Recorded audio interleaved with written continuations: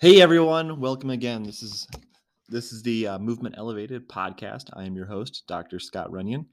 As we talk about everything related to health and activity in the mountains. Um, this episode, I wanted to go over a thing that many people participate in over the course of the next few weeks, and that is setting a resolution for themselves. Now, let me preface this by saying I'm not a huge fan, honestly, of New Year's resolutions, just because I believe that if you want to change something about yourself, if you want to spend money more wisely, if you want to lose weight, if you want to quit smoking, quit drinking, exercise more, whatever it is you're trying to set a goal for, don't wait till January 1 to do it, right? Just do it now, or find a way to work your way into it now. Don't put it off until the end of the year, because it's just lost time if you're waiting to tackle something that you want to tackle.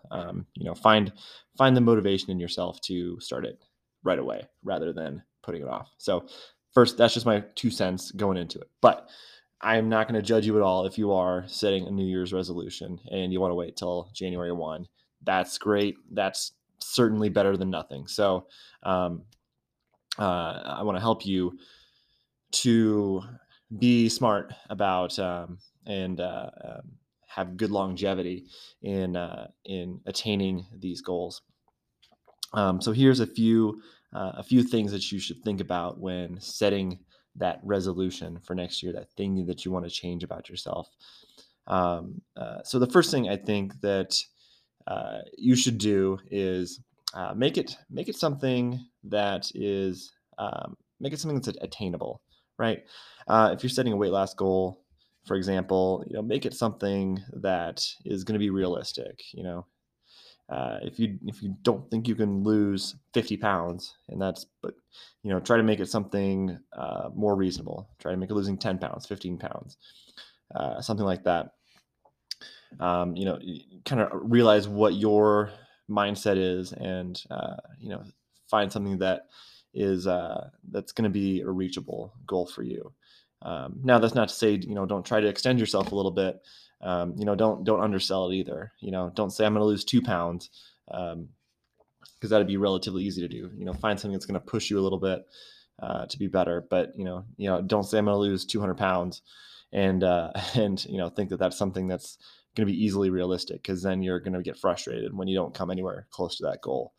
Um, if you've heard of SMART goals, kind of take some of those principles into effect. Something measurable, something attainable, um, and and apply that as well. Which is uh, also something that I think you should be thinking about is maybe a time frame of doing it. Coming up with a plan for it. I'm gonna for the first few weeks, I'm going to put this into effect, and then once I've made this habit, then I'm going to start to do this. So let's say your goal is weight loss, so you're going at it with an approach of eating better and exercising. So maybe for those first few weeks, you're saying, okay, for the first month I'm going to work out twice a week or something like that. I'm going to cut this out of my diet for this period of time, and then after this period of time, then I'm going to start to work out a little bit more, maybe 3 times a week or 4 times a week, and really write out a plan for what this is going to look like on a week to week or month to month or day to day basis.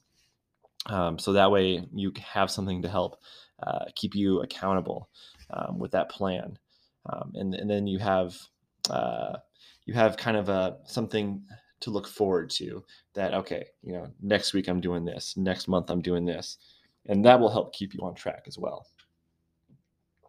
And on that note of accountability, I think accountability with another person as well is huge to keep you on track.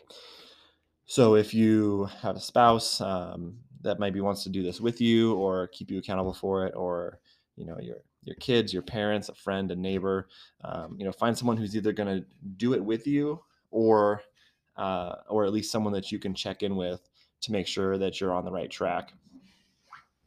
And that could also be a professional. If you're, I'm going to plug myself here as a physical therapist. If you're, if your goal is to, get rid of your pain for this year, finally take care of that back pain that's been bugging you for years, maybe bringing in a professional to hold you accountable and come up with a good plan is the right way to go about it. And they'll be able to lay that out for you. So now you're going to reach your goals because you're paying someone to help you with it. Same if you're trying to lose weight, hiring a personal trainer or a dietitian. If you're trying to quit smoking, get yourself on like an actual like formal program that's going to help you out with that as well. So those are other good ways to help keep yourself accountable. So that way you've got someone that's going to keep you on track. That psychology of not letting someone else down is very powerful when it comes to accountability. So it can be a huge tool in keeping you focused on what your resolution is going to be. I think that the other thing you have to do is make it something that is sustainable. Make your plan and your resolution sustainable. Don't say that you're going to work out for 2 hours a day, 7 days a week for the next year. That's not a sustainable goal. Most people don't have that time. And especially if you haven't been doing that, you're going to get burnt out. You're going to get hurt.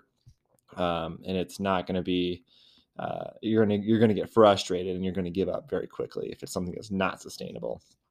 So, going back to what I was talking about earlier about maybe, working your way, weaning your way into the habit that you want to develop might be a good way to do it. Gradually work your way into it. That helps make it more sustainable.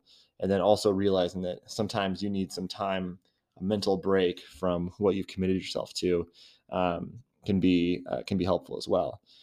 Don't sit there and obsess over every calorie that you eat, over every gram of sugar that you consume, and don't obsess over it, because that's going to really mentally burn you out very fast, and you're going to get very frustrated, and it's not going to be sustainable.